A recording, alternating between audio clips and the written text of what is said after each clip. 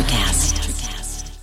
Mom deserves the best, and there's no better place to shop for Mother's Day than Whole Foods Market. They're your destination for unbeatable savings, from premium gifts to show-stopping flowers and irresistible desserts. Start by saving 33% with Prime on all body care and candles. Then get a 15-stem bunch of tulips for just $9.99 each with Prime. Round out Mom's menu with festive rosé, irresistible berry chantilly cake, and more special treats. Come celebrate Mother's Day at Whole Foods Market.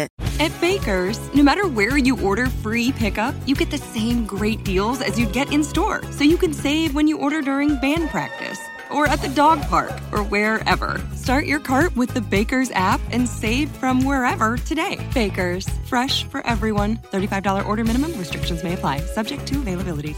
Get more ways to save at the Buy 5 or More Save $1 each sale. Just buy 5 or more participating items and save $1 each with card. Baker's, fresh for everyone. Blog Talk Radio. Hello and welcome to the Social Psychic Radio Show featuring Jason Zuck. Jason has been an intuitive psychic medium since 2004. This show will cover a variety of topics relating to spirituality, mediumship, self-improvement, and intuitive guidance.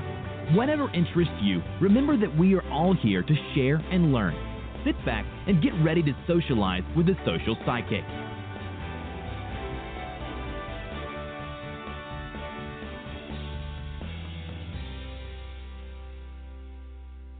Hello and welcome to the Social Psychic Radio Show.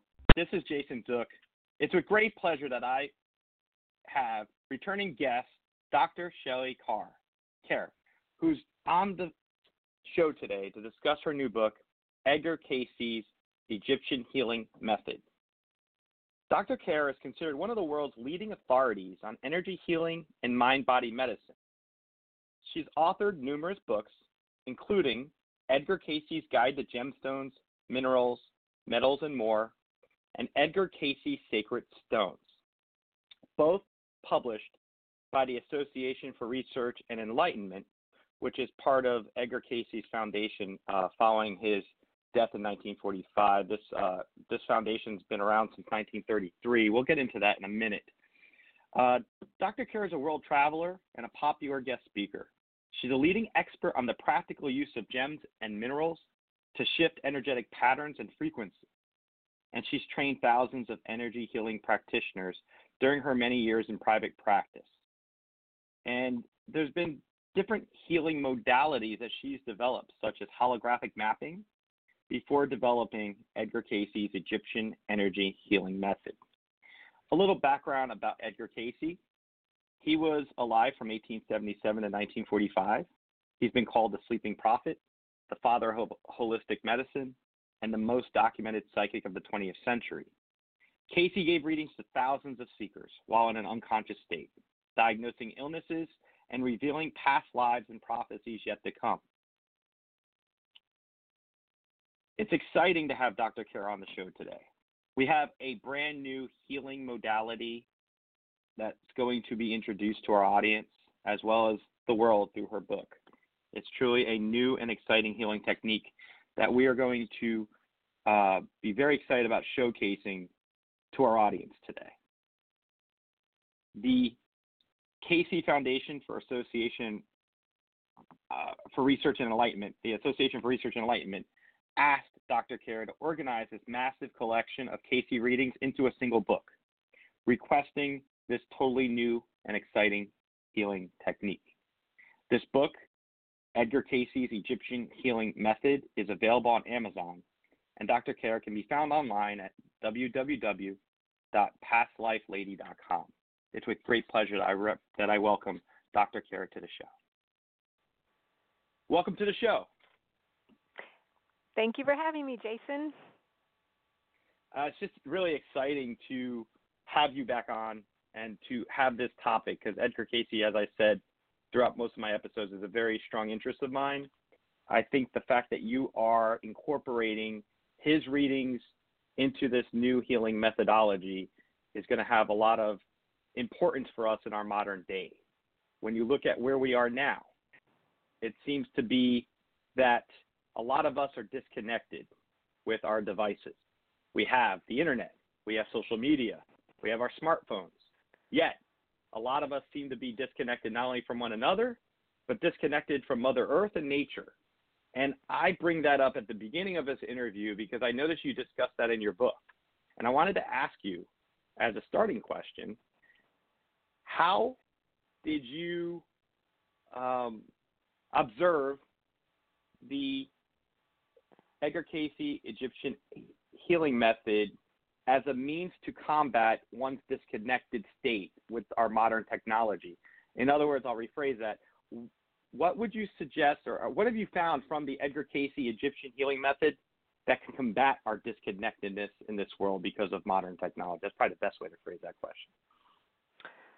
I am totally on board with what you're saying, Jason. I mean, we have got an epidemic on our hands here of people being addicted to their devices. I was really against a lot of these technologies a long time ago, and at one point I literally threw my hands up and I had disconnected my Facebook page, and and people thought I went crazy, but I just always thought this has got to be bad, and I think that we're seeing now, years later, the results of what happens to us when we are so plugged in. I mean, people are unhappy. We've got just a lot of different kinds of challenges, and so I think that people are looking for something to help them, and most specifically how it relates to this particular method is the fact that when I was working with this, there's a set of symbols. Basically, the book's divided into two halves. One is Edgar Cayce on all the wonderful things he said about energy and in general, and then the second half of the book is this brand new healing modality. And when I worked with these symbols, the final symbol in this set basically sets the person's energy field into a spinning motion that goes counterclockwise, which I was guided, like, why is this happening? And what I'm guided is that our planet is also rotating in a counterclockwise direction, and this method, for the people that I've done this for, seems to have a great grounding benefit of bringing them back into alignment with Earth. It's helping people get reconnected in their bodies. And I've had people just literally say, oh my gosh, I feel so much better. I feel more calm. And so that's, that's not saying this is the end all be all, but we all need to think about different ways to get off of our devices. Like you said, we need to be out smelling the roses, literally, and getting back in touch with real people in real time. What I love about what you just said, I was eating lunch earlier before our interview today, and I was in a crowded restaurant, and I looked around. I had my smartphone in front of me, checking emails or whatever. Every single person in front of me was down on their phone, and there were people seated in groups of people at the table. So let's say there's a small square table of people, a party of four, all four on their phones, no one communicating right in front of each other. They're probably reacting to each other's posts on social media. But when they're in front of each other, that's not happening. It's like what you said, our natural lines of communication that we're used to, verbal expression, body language, all those kind of things that we gauge from our own evolution has changed now, or is changing at this point. I would find that very interesting in terms of that. Secondarily, I'm looking at this, and what I like about energy healing and energy work is it's available to all of us. This isn't something that only a select few of us have at our disposal. I wanted to ask you regarding energy work itself, and I know you have a lot of experience with it. When you started researching and getting involved with this project, did you find that there was a lot of similarities with your prior experience with other energy healing modalities like Reiki? And when you compare it to the Egyptian energy healing method, was that something that there were a lot of similarities with each other, or how do they differ? Wow, you've said a lot, my friend. Oh, I could go into this whole thing about this book that I heard of. I'm going to answer all that you just said. There's a book that someone recommended called Alone Together, and it was talking about the fact that exactly what you just described. We're together, but we're not together, and there is an epidemic of unhappiness. And recently spent some time in a Buddhist monastery in a silent retreat, and the whole teaching revolved around the fact that in order to find happiness and peace in this life, we have got to turn inward into our bodies and be connected, in the now in order to be happy and peaceful and healed and things like that. And so when I'm working with energy healing, I think it's just helping people. For those who are attracted to it, it is helping you tune in, quiet down, and focus on the moment in the body. How does this feel? And it's so, so important. And it's been so interesting. I've written 3 books for the Edgar Cayce Foundation, Jason, and I love the work there. But the truth is, I don't ever set out really to write a book for them. Usually I'm in the life readings looking up something when something just basically hits me in the head, and that's exactly what happened. And how this book came about was I was researching something else. I can't even tell you what I was doing. I saw a reading where Cayce basically laid out a series of symbols, and it just kind of hit me in the head. Oh my gosh, this looks like a healing modality. And so when I was developing it, I have a test group of people, both who came into my office and people who were receiving distant healing from me for about a year on this. So the whole process from start to finish with this book, definitely a good 5 years in the making or more. But when I was really starting to work with people to do the writing of the book, and then since the book was released at the beginning of June, I've just been out at expo after expo and teaching all these classes and running all over town, doing this process for people. It's a very fast little process that I mentioned earlier. It seems to be grounding people, spinning their field, and putting a big ball of light around the energy field. And it has been a real challenge for me because I have been teaching healing for 20 years. And so when I was writing the book and I saw the symbols and I'm trying to write the book, I really, really want to be able to say that these symbols are in direct correlation with the 7 traditional chakras that we have come to know, the 7 energy centers and that relate to colors. And so the first half of the book, I do talk about those traditional chakra centers, but the truth is when I actually start working with this Cayce system, what I've discovered is that it is completely different than any other healing method that I've ever worked with before because it does not, the symbols can't be related to anything specifically with chakras. They do different things. And the other thing is, on my YouTube channel, I've got like a demo of me showing people how to do a Reiki session. And how we were always taught is like there's a person on a massage table, we're going to fluff up their energy field, and we're going to try to get them up out of their body. Like 20 years ago, everybody needed an escape. Now everybody doesn't know how to stop escaping. And so instead of going and working those fields on the outer, moving towards the inside, the Cayce system actually, you're supposed to bring these symbols inside the body, putting them in the top of the head, running them down the spine into the legs. So it's from head to toe, and it's inside the body, and the internal shift creates the light that it gets established around the field. And so it's a completely opposite of how I've been teaching Reiki, or I developed another method in the early 2000s also that I wrote that one along the lines of how I would do Reiki because it was very easy for people to understand. But really, I don't have to tell you that the last 20 years there's been a lot of changes in the world, and guess what? The changes are continuing. So we can't really expect that the things that worked in the past obviously aren't working anymore. So we've got to make changes, and it was hard for me to have to admit that, but I can tell you clearly that I know without a doubt this is completely different than Reiki. It's very fast, a lot faster, and these are very, very multidimensional, advanced symbols here that were talked about by the source through Edgar Cayce like 100 years ago, Jason. I mean, this is unbelievable. It's amazing. Amazing. I know. I'm excited.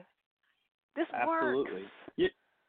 Let me tell you this. Looking at your book, because I look at a lot of different books, your book I like because you put in the original source, you put in the information from Cayce's reading in there, and then you interpret it and you boil it down to make it easy for the average reader to understand the points from the particular section or what you are describing. One of the things I saw after I was looking through the first part of your book this resonated with me, and I got to share this with the audience. You were talking about energy work, and I love this one sentence because I feel like it summarizes pretty comprehensively what anyone who studies this stuff is trying to aspire to. And you say here, and it's on page, I believe it's page 2 of your book, second paragraph. And I know you're familiar with this, but I want you to hear it because it really resonated with me. And I want our audience to hear this. Energy work is a massage for the soul, consciously moving energy around to bring the body into a state of wellness and our minds and spirits into a place of peace. When I saw that, it really resonated with me. And I think you describe this entire aspect of it in that one sentence. And I wanted to see if you had any additional points to make regarding that quote, because I know you talk about the importance of balance in the mix of all that, but I really liked how succinctly you described such a comprehensive area. Wow, well, thanks. I don't specifically remember writing that sentence, but it sounded pretty interesting. Okay. But I can't say I really like it. It is a massage for the soul. I mean, that's the thing. And I think that's when we're talking about the things we're talking about tonight. I just want people to be happy. You know, your soul needs a massage. We all need that. It's something that you give to yourself by turning your attention away from Twitter, Netflix, whatever, going inside and just paying attention to what's inside, the energetic part of the self, not the physical self, the part of you that's, infinite, that's been around before, you're going on from here. The deepest parts of the self, I think, can be accessed through energy healing, we talked about like meditation and all the different things people can do, but just doing really simple little processes like this can really be nurturing to the part of ourself that wants to be paid attention to, that I feel in this society that we're living in right now is starving for attention and I think we all feel like, okay, well, I'll just go watch a TV show or I'll go into this movie or this book and I'll be able to escape in this world. And I think I used to do a lot of that myself. And I've just found that it doesn't bring the lasting happiness. I had started a couple of years ago. I switched gyms. I work out like a couple times a day. I've been doing this for a long time, but I switched gyms. It was really hard to do. I just wanted to switch my routine, and I started taking a Zumba class. And this has a point to Cayce, because in the book he talks about dancing is definitely one of the things that is discussed in this book. And what was so weird, you go to the Zumba class, the teacher's up on the stage, and she's got this big frowny face, and she's going, stomping around the stage, looking down at us, like making fun of us, basically going, how in the heck are you standing out here dancing with these frowns on your face? And she goes, how are you feeling? How are you feeling? Asking people, how are you feeling? And that's a great question that we should all be asking ourselves. And I started realizing, my God, I don't even think I'm smiling. And I think we're just kind of in this apocalyptic zombie mode a lot of the time. And so it started making me go, my gosh, I don't think I feel like smiling. And so I started forcing myself into smiling. And then, you're baking it until you make it. You start doing some movement.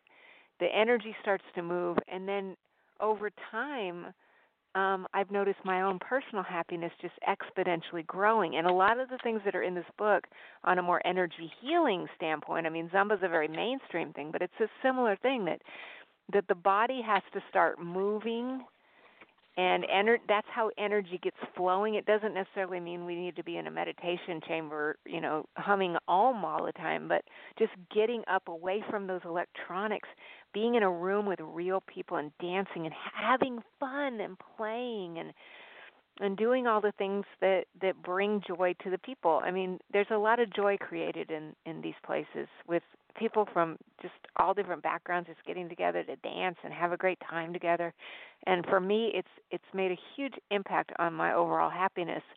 And so when I'm thinking about energy healing and how it just all ties together, all of this is energy, the movement, the dance, music, actual healing symbols, and working with the energy fields around the body is all designed with the ultimate goal, yes, that, of happiness. What is that? That's different for you than it is for me. But it's a feeling of peace that comes from somewhere deep within ourselves that unfortunately I think we're all looking for it, but we're just simply not finding it, and we're not going to find it outside of the self, unfortunately. It's an interesting point you raised, dancing, because I know any type of movement with the body, it seems like helps to recenter it or help your body get back to the focus of what we were supposed to be doing. If you're the vibration, so to speak, the frequency. Can you explain to our audience what Cayce meant when he discussed the vibrational frequencies of the body and how that works into aligning ourselves and seeking balance? Yeah, the Cayce material was really some of the first stuff that really talked deeply about the fact that even though you look like a physical entity, as he called you, in the physical plane, you are actually a spiritual being that is made up of a combination of atoms and vibrations. And so all of the dis-ease within the body can be remedied by simply working with the vibrations. And so the life readings, when Cayce would go to sleep, he went into trance, he didn't remember anything of what he was saying. He would give people very detailed messages about things that they could do to enhance their vibration. A lot of my books are about the stones. Like he would say, okay, if you place a stone on the physical body, let's say you use a lapis, if we're talking about Egypt, then by having that lapis stone pressed against the skin, it's actually going to make a vibrational impact and shift the vibrational frequency around your body to alleviate challenges that you might be facing that are left over from your past lives during Egypt, for example. Or he would suggest different internal remedies, different oils, different things that people could do to just shift the body a little bit. And then healing could eventually be achieved after a little shifting. So whatever you do to get that shifting going, Cayce certainly had many recommendations about how to do that. I think that's great. I wanted to your book also does a great service to anyone looking to read and learn about this stuff, because it I feel like it presents a very comprehensive overview of these various different types of tools, such as gemstones, crystal healing, those type of things, the use of pendulums, oils, be it essential oils or whatnot, salt, and breath work.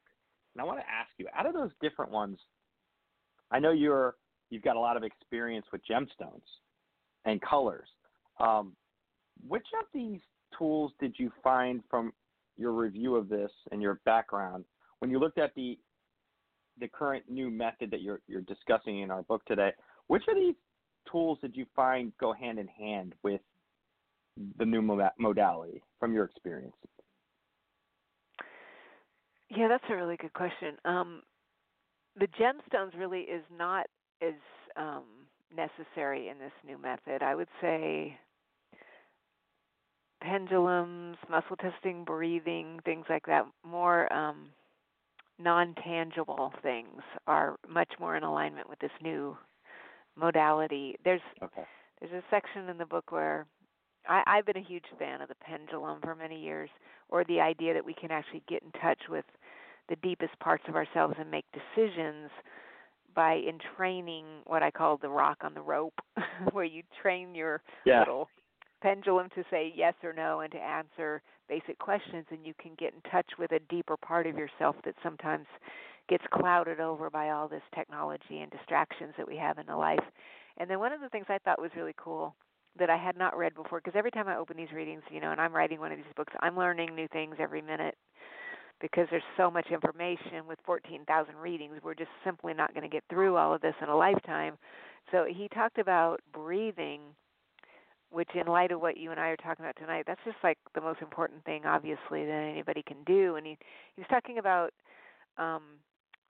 the different nostrils and how they connect, like the left nostril being more spiritual in nature and the right one being more physical in nature, and how these need to be balanced, and how you could alternate nostrils, or you could stand on your toes and hold your breath for a minute and exhale forcibly, and just, again, with some slight movements and things. And sometimes I think in this overwhelming society, that's one thing we definitely don't do enough of, is just stop for a minute, close our eyes for even a second, and just take a deep breath and just be still.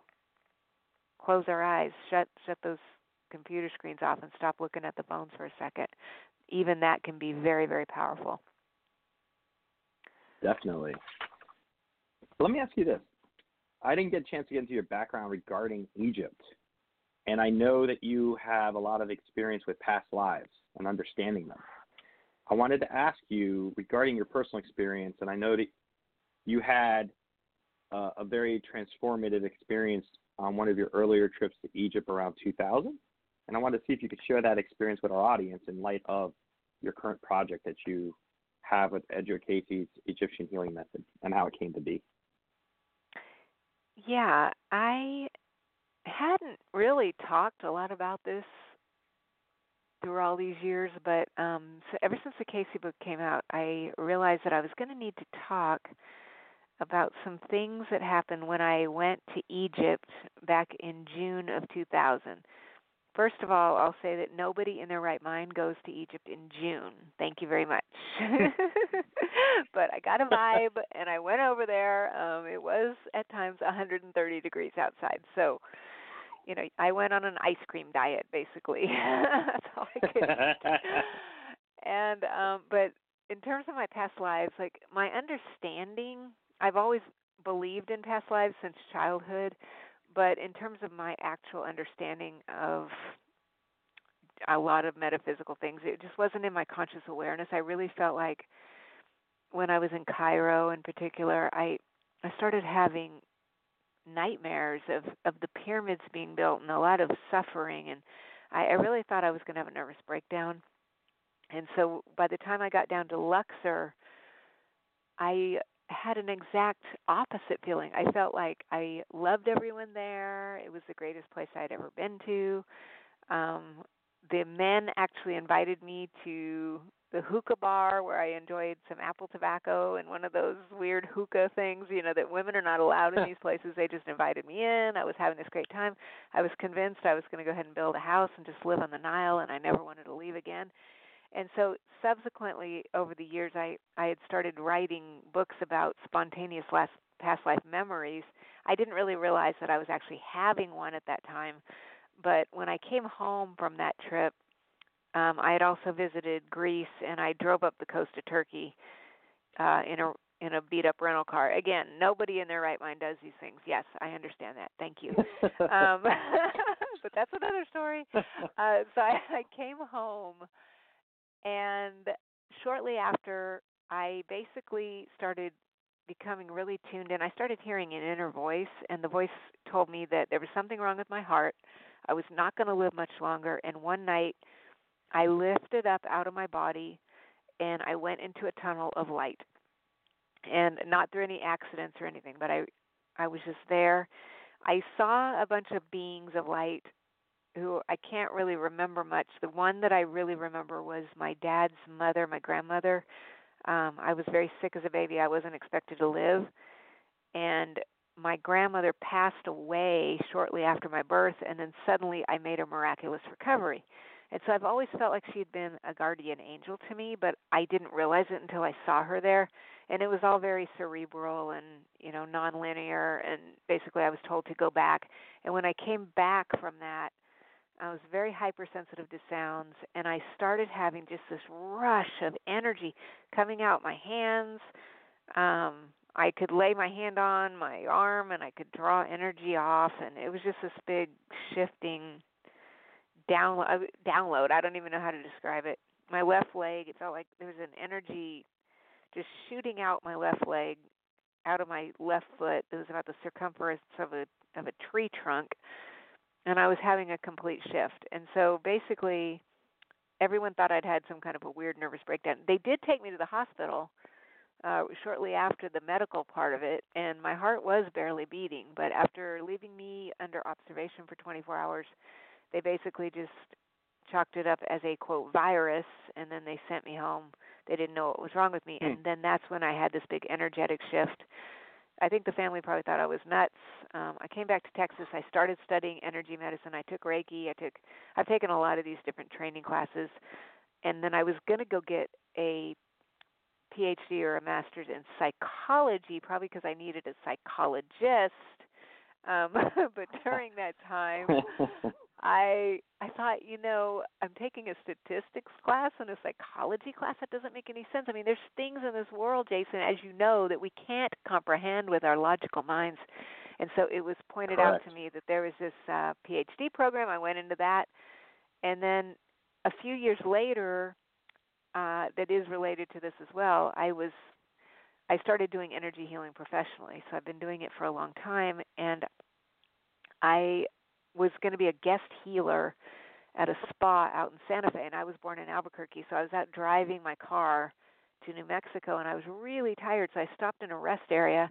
I closed my eyes for a minute, and all of a sudden I saw this, like this bright blue woman, alien-shaped face with these big brown eyes right in my inner vision, like I thought I was having some kind of a nightmare. I open up my eyes, I look around the rest area, nobody's there. So I just went on to the spa, and I get to the front desk, and the girl behind the desk goes, "Oh my gosh, there's a blue lady standing behind you." And I said, "Oh my gosh, I wasn't going to tell anyone about that. I thought I had gone nuts." And she goes, "Oh no, she's here. She's going to teach you some things." And so it's just a long story. I hit my head on a car door. I started speaking the language of light. I went out into the night sky. I wrote down these little symbols that were getting illuminated in the stars in the night sky, and then this turned into a healing system that I called galactic healing, and it was linked to ancient Egypt. And then really at the time, everyone thought I was crazy. It wasn't well received, and so I basically just put it away, and then the gemstone thing started getting very, very popular, and I had a psychic tell me, you will come back to this, and I thought, well, okay, I won't hold my breath. But when the Cayce thing came down so clearly, I mean, I was just reading, it kind of popped out of I don't know how to say, this sounds insane, but it's like a hologram. I just saw the whole thing as a whole, and I said, oh my gosh, I just feel like these things are related somehow.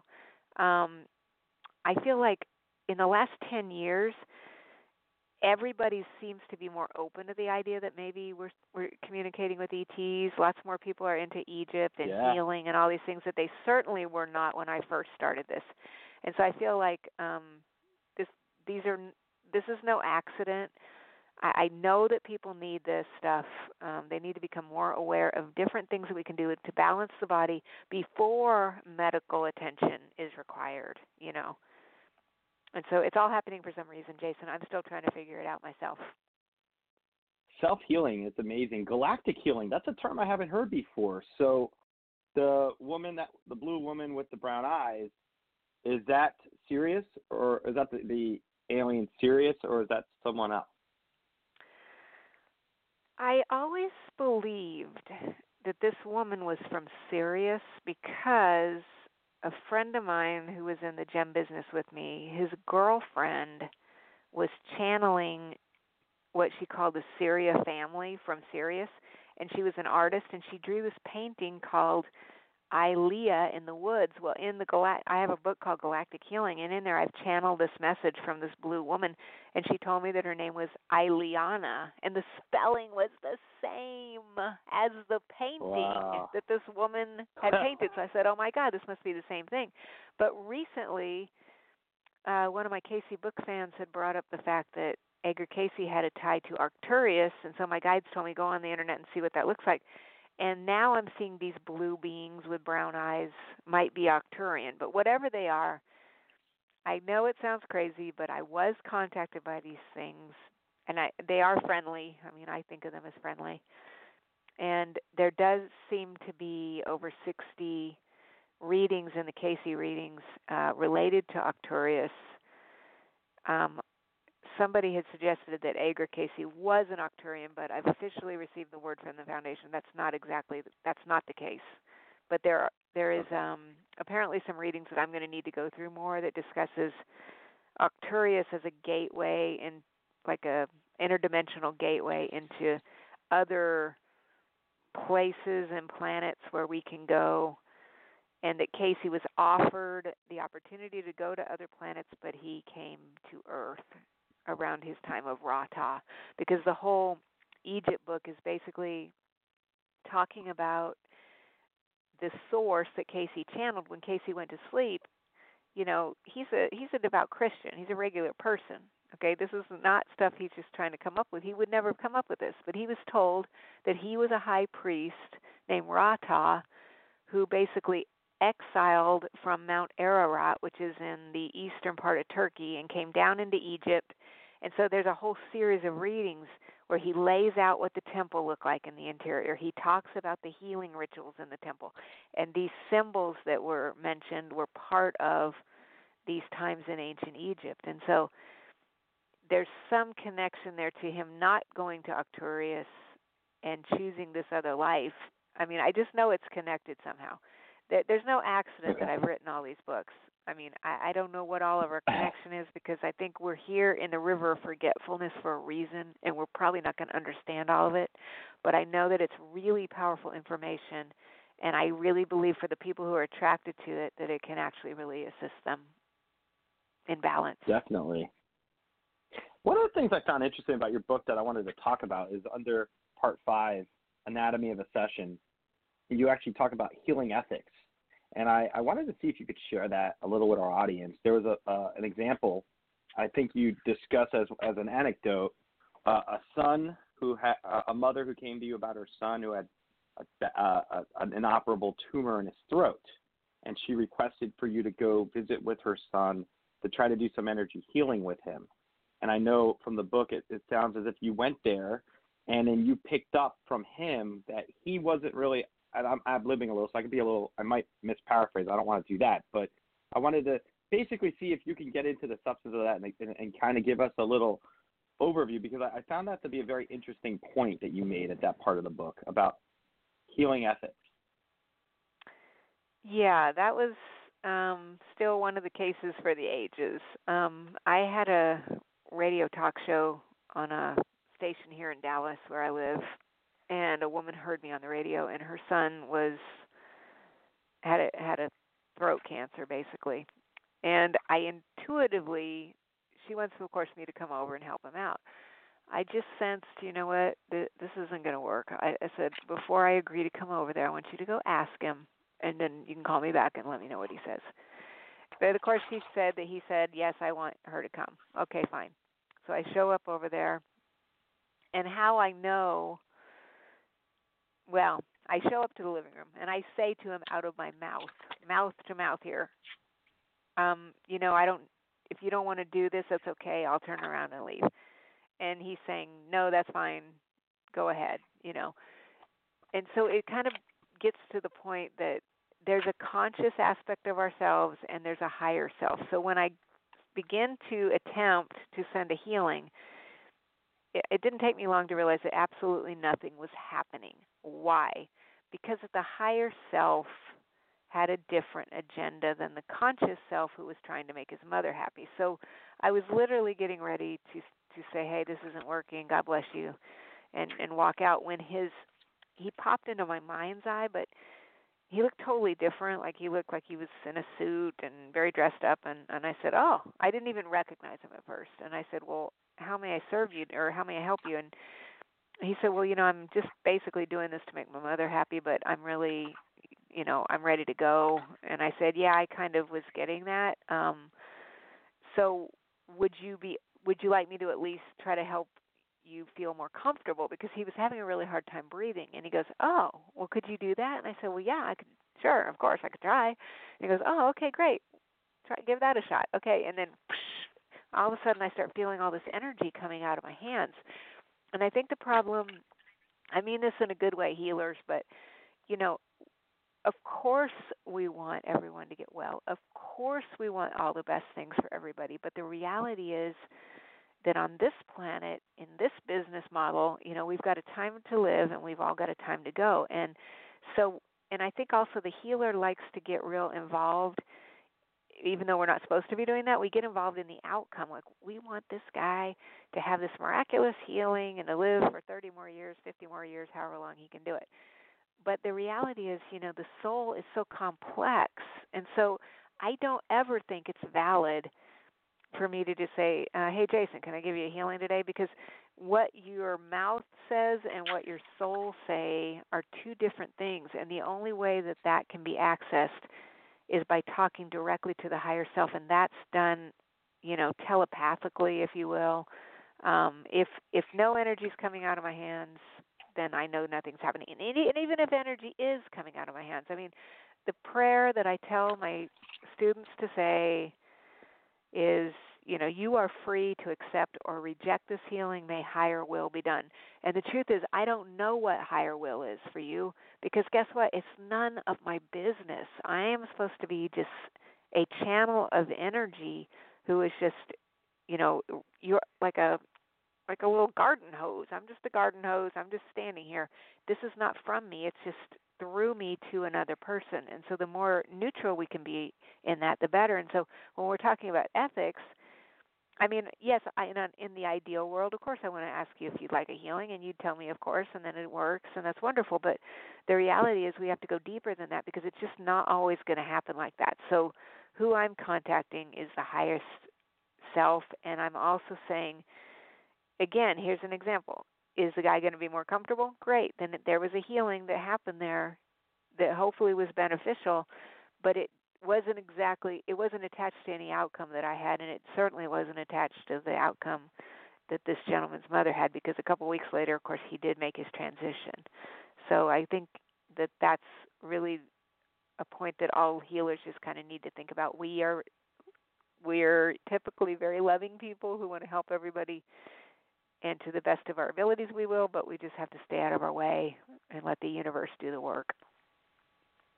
Well, it seems like in that example, you helped ease and make the person comfortable, which is always an aspect of healing as well. And recognizing ethically that we are instruments and we're limited. We can't perform everything, so that we have to know our limits. That's what I got from my review of that stuff, which I thought was very informative. Thank you. I did some time in hospice also. And in hospice, of course, that's a different intent also. You're making people comfortable so they can make a transition. It's a different energy. So anyway. Absolutely. Anything to do that. I wanted to ask you about your leaf reading experience in New Delhi that you experienced when you went there for a conference. Because I thought that was a phenomenal anecdote that I hadn't seen or heard about before, and it was really interesting to me. I'll see if you can share with our audience. Yeah, this is another weird thing that happened.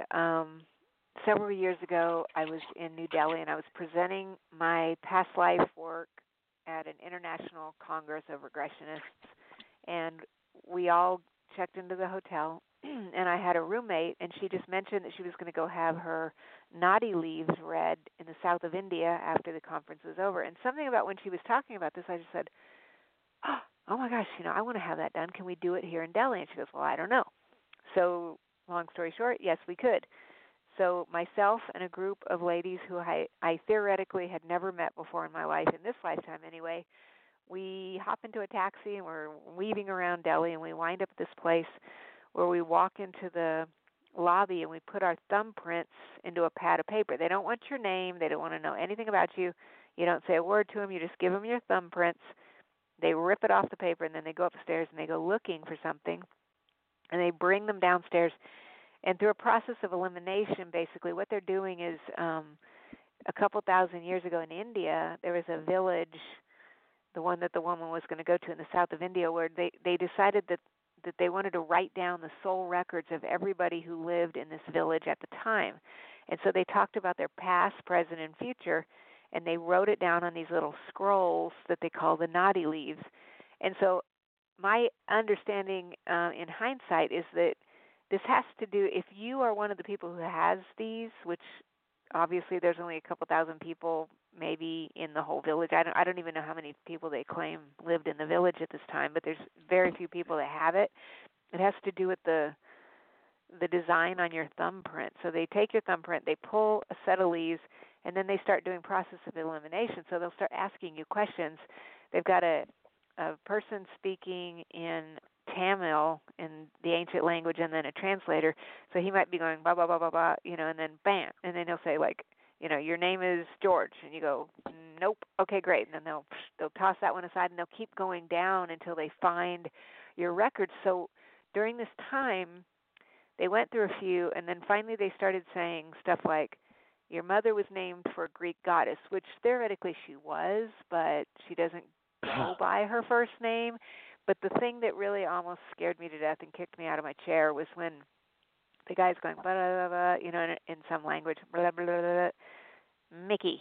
And then the translator goes, your father's name is Mickey, and my dad's name is Mickey. And it was in the record. And I said, holy cow. And it said some things about my brother. And I was like, OMG, I think this is real. So you say, okay, that's it. So then they set a time, you come back, and then they read your leaves, and they basically are going to tell you your past, your present, and your future.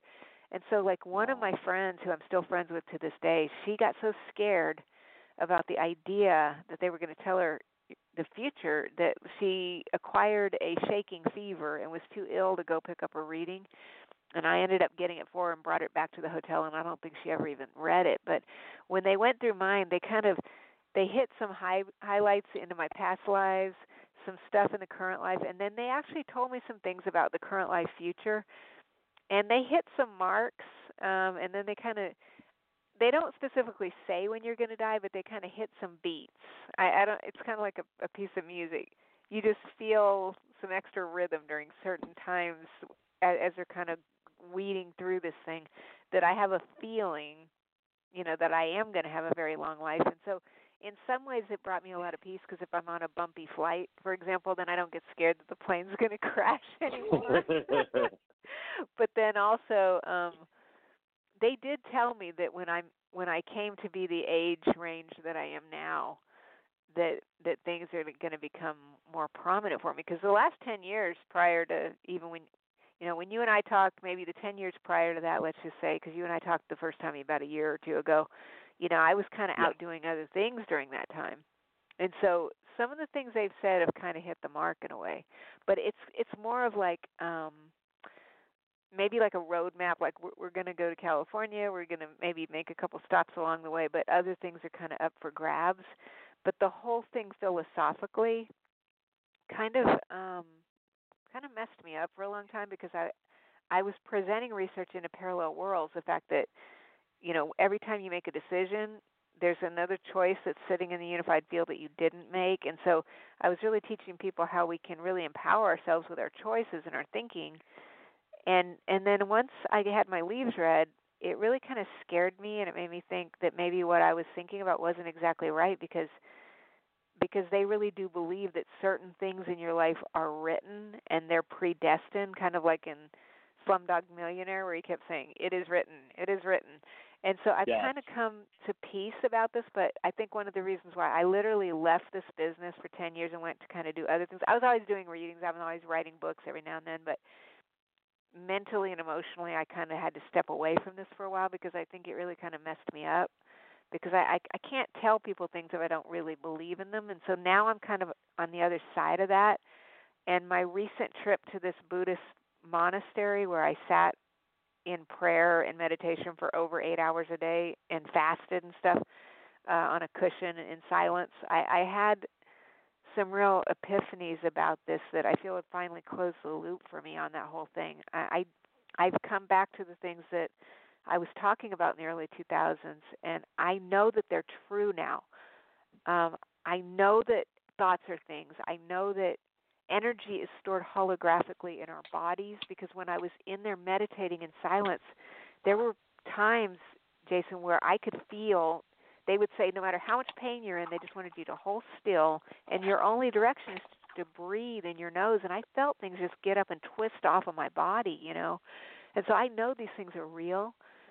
And I guess I've come to some kind of balance of my thinking where I do believe that there are certain things that we have prearranged to experience before we arrived on this planet, but that other things are still up to our own personal empowerment and choice. But I do think that certain people we're supposed to meet and certain things we're supposed to do because we've come here with a plan and we're trying to work the plan. after dipping in this river of forgetfulness where we don't remember everything that we signed up for here. Absolutely. I like what you're saying because a lot of the stuff that we're bringing up right now, multiple versions of reality, past lives, predetermined versus free will, understanding our larger place in life, a lot of these resonate, especially where we are right now. I feel like there's that renaissance that's going on with understanding these different modalities and how they can impact and help our lives. I would say that when it comes to what you were teaching in the early 2000s, you probably were ahead of your time at that point, and now everything's caught up to that. So now it's more like what you were talking about 15 years ago. It sounds like society's ready to be able to tune into that with open arms compared to, say, the early 2000s, which back then people weren't as compelled to understand Egyptian healing per se or understand a lot of these concepts. I think just from my own observations in the last 10 years, society is becoming much more open about these different concepts. And I think as we go forward, it's even going to become more as I think traditional science will eventually align itself with metaphysical principles. Once you can prove energy is infinite and we're all made up of energy, we're already starting to do that. I think in lines of your journey, we're all messengers, right? We're all providing information. And I think you have a very strong message that resonates because of the different experiences that you can call upon with your book and your other works.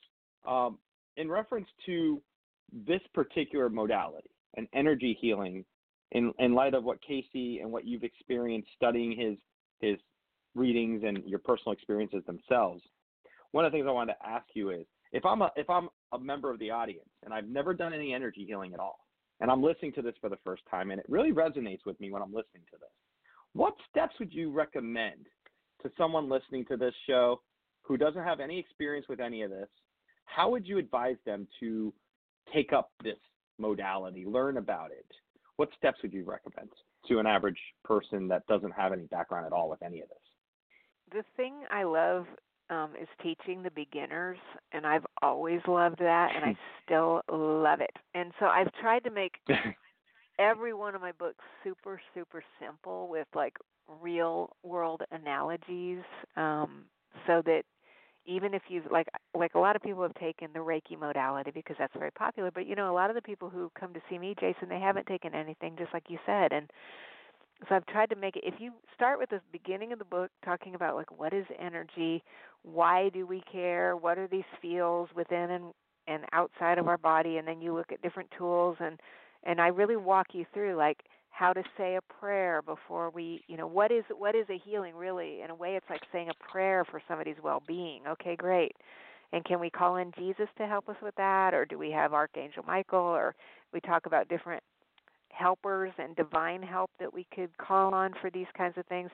And then so by the time they get into this new method, if you just follow these simple steps, it's very, very easy to do. Because back in the day when we were all taking Reiki or even any of these other modalities, you'd have to go to the master, and the master's going to give you this special ceremony in order to do it. And I think this is the age of empowerment.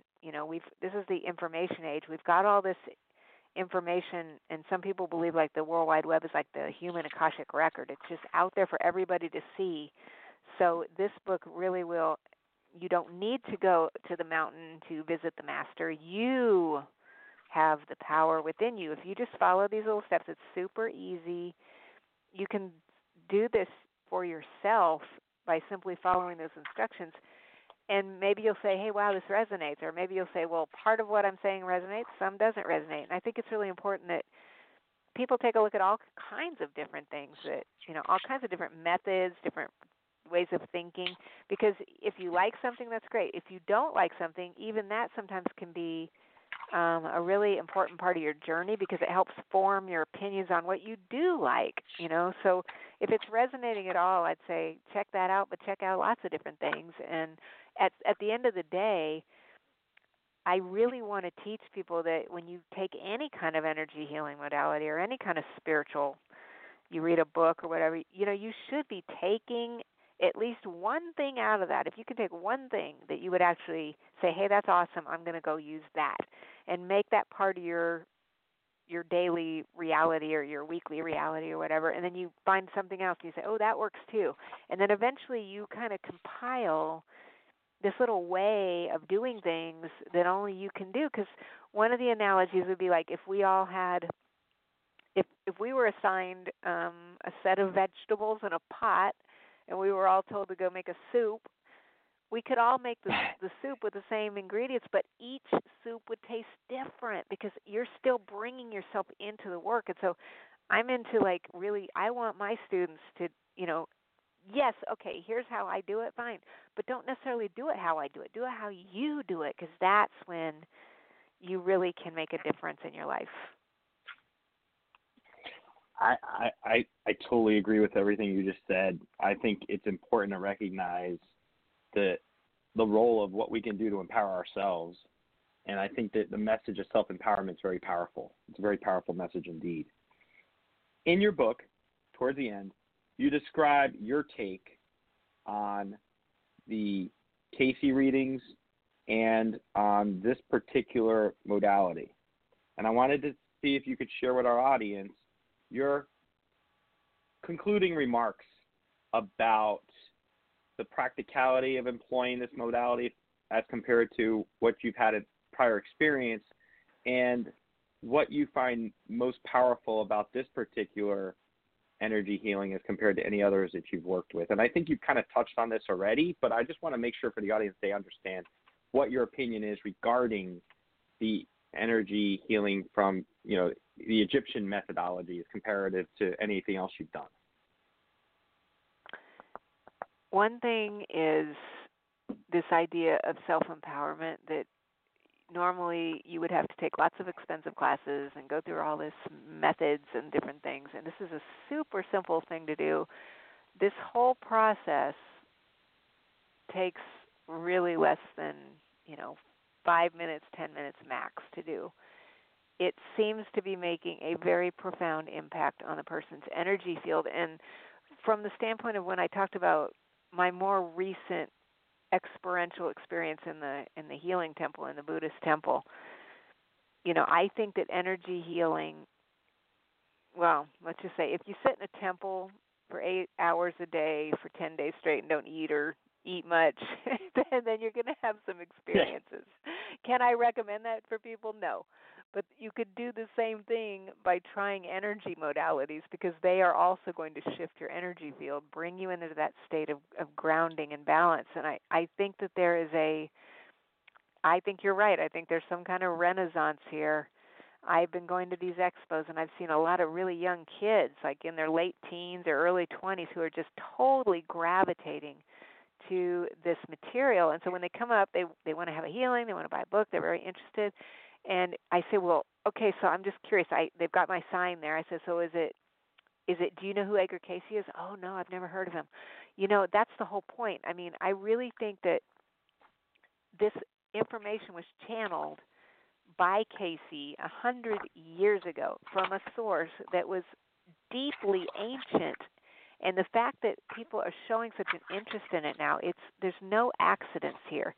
And I think that, I would like to help people to remember Edgar Cayce and to perpetuate all of his teachings on into the future, so that future generations will continue to tap into that, because there's just still so much information in those life readings that is profound, and we know for a fact that it is changing lives in a lot of different ways.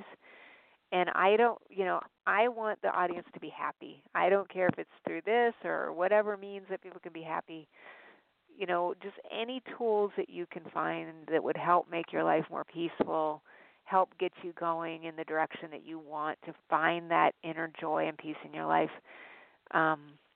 And also, I just want to point out the work of Edgar Cayce, because for me, it's just been a joy to work with, and it's something that I'm going to continue to be delving into, I know, for the rest of this life, and maybe on into the next lives, Jason. I don't know. We'll have to see about that. We never know.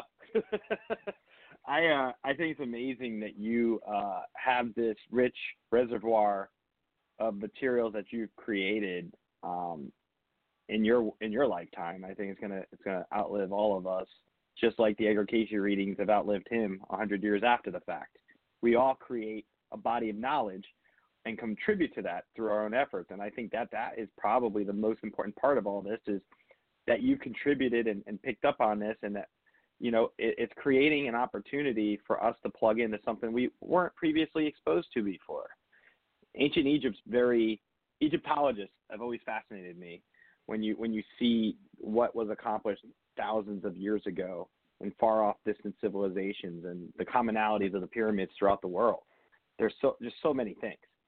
I think learning how to attune ourselves, getting in touch with nature, being able to utilize such things as song, dance, vibrational frequencies, gemstones, colors, chakras, the different symbols that you talk about in this particular book, the 9 symbols.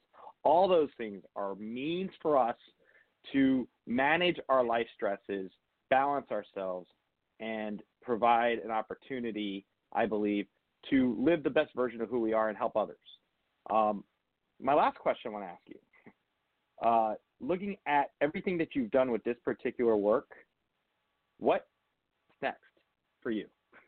What's your next project or projects that you are going to start working on?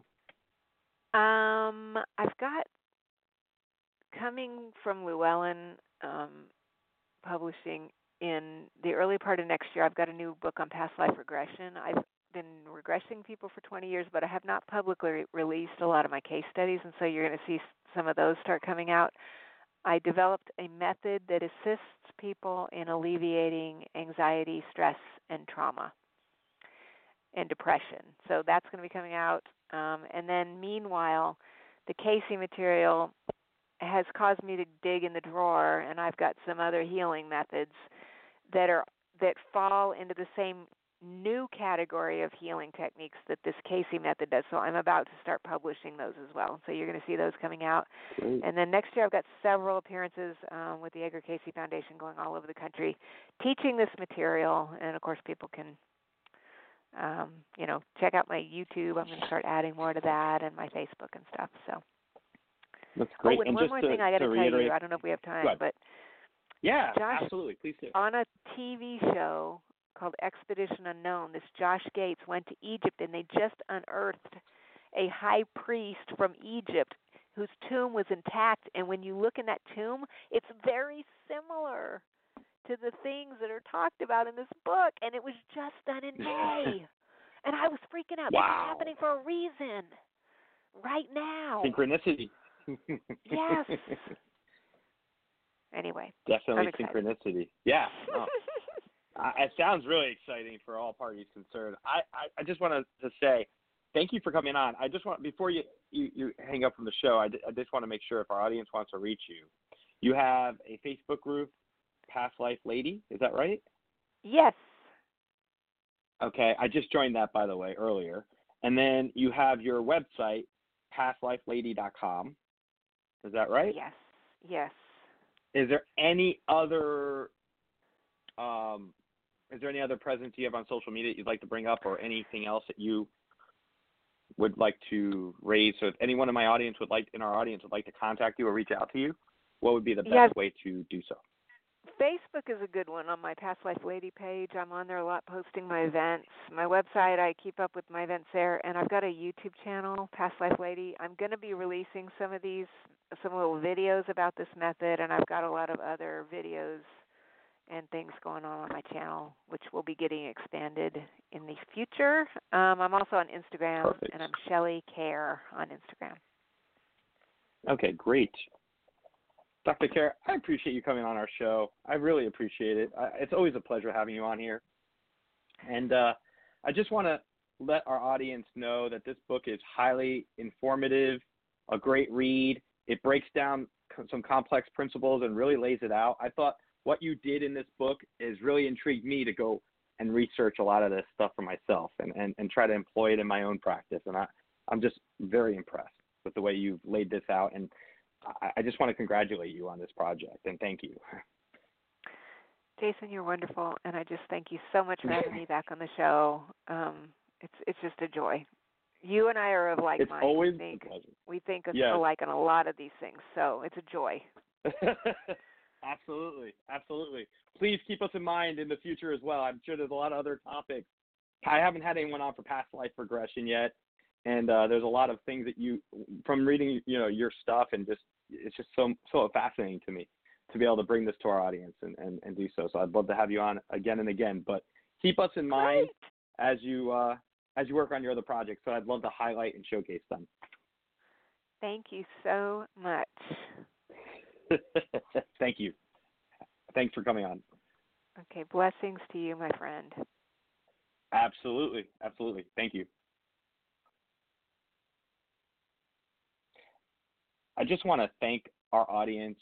If you did call into the show, we were doing a one-on-one interview, and we did run short on time. I did write down your number, and I will be calling you after the show to help you with any question you had.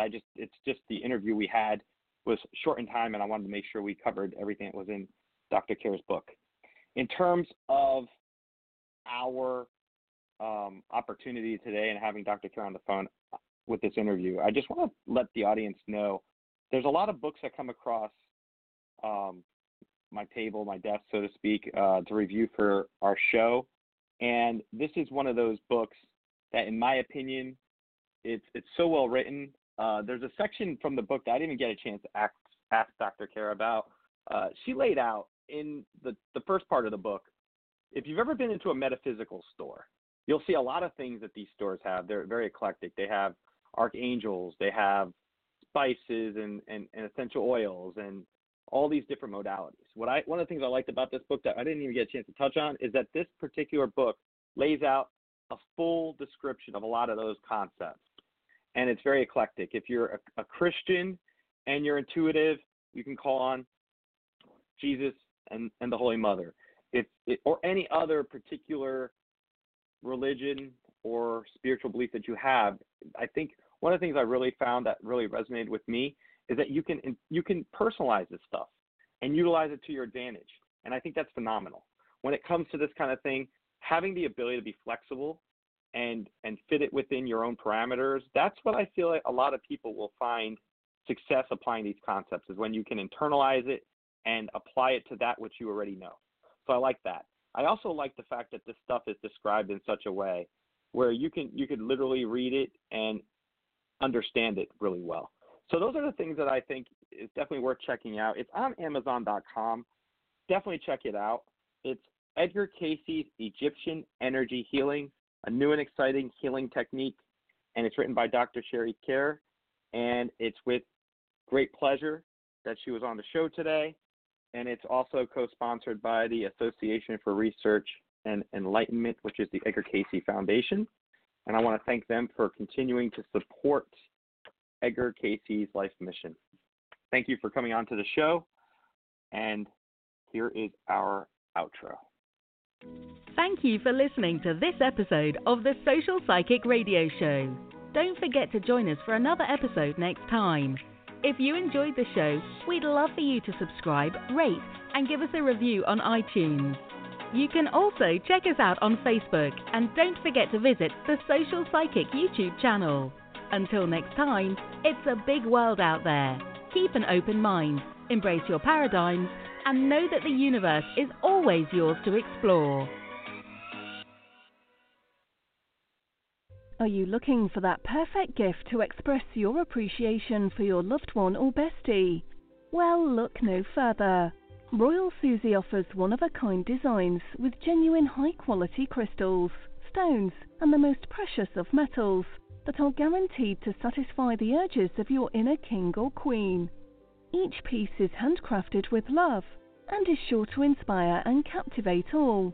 Indulge yourself by visiting Royal Susie's website at www.royalsusie.com for splendid items like agate bookends, impressively crystal-studded bottle stoppers, and beautifully handcrafted nightlights that will charm every room in your home. Royal Susie's featured collections will truly delight your guests and always make them feel welcome. Any questions? Contact Royal Susie directly by email at royalsusiedesigns@yahoo.com.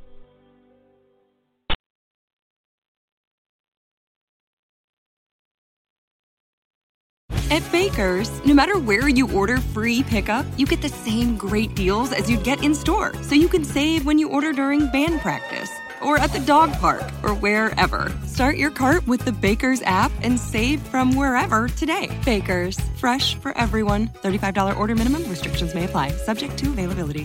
Get more ways to save at the Buy 5 or More Save $1 each sale. Just buy 5 or more participating items and save $1 each with card. Baker's, fresh for everyone. Are you passionate about saving the planet for future generations? Do you want to learn how to do it? If yes, then you need to tune in to the Nature Backed podcast. It's a talk show covering the changing world around us, from renewable energy, sustainable agriculture, circular economy, to ESG and social innovation. Don't miss this opportunity to discover how you can join the movement and make a difference. Subscribe to the Nature Backed podcast today on your favorite platform and get ready to be amazed. Miles, are you ready to record our promo for Season 2 of the Wanna Bet podcast? David, have you ever seen a grown man naked? Miles, we're not here to quote lines from Airplane. We're here to tell people that Season 2 starts August 18th. But I like Airplane. I know you do, but Wanna Bet is a sports betting podcast. Each week we bet $1,000 on the NFL teams and games that we love. Well, that sounds like fun. It is fun. And last year you picked over 60% of your games correctly. How'd you do? We're not talking about that. We are telling people that they can find us every Friday. So no more movie quotes. Roger. Electricast.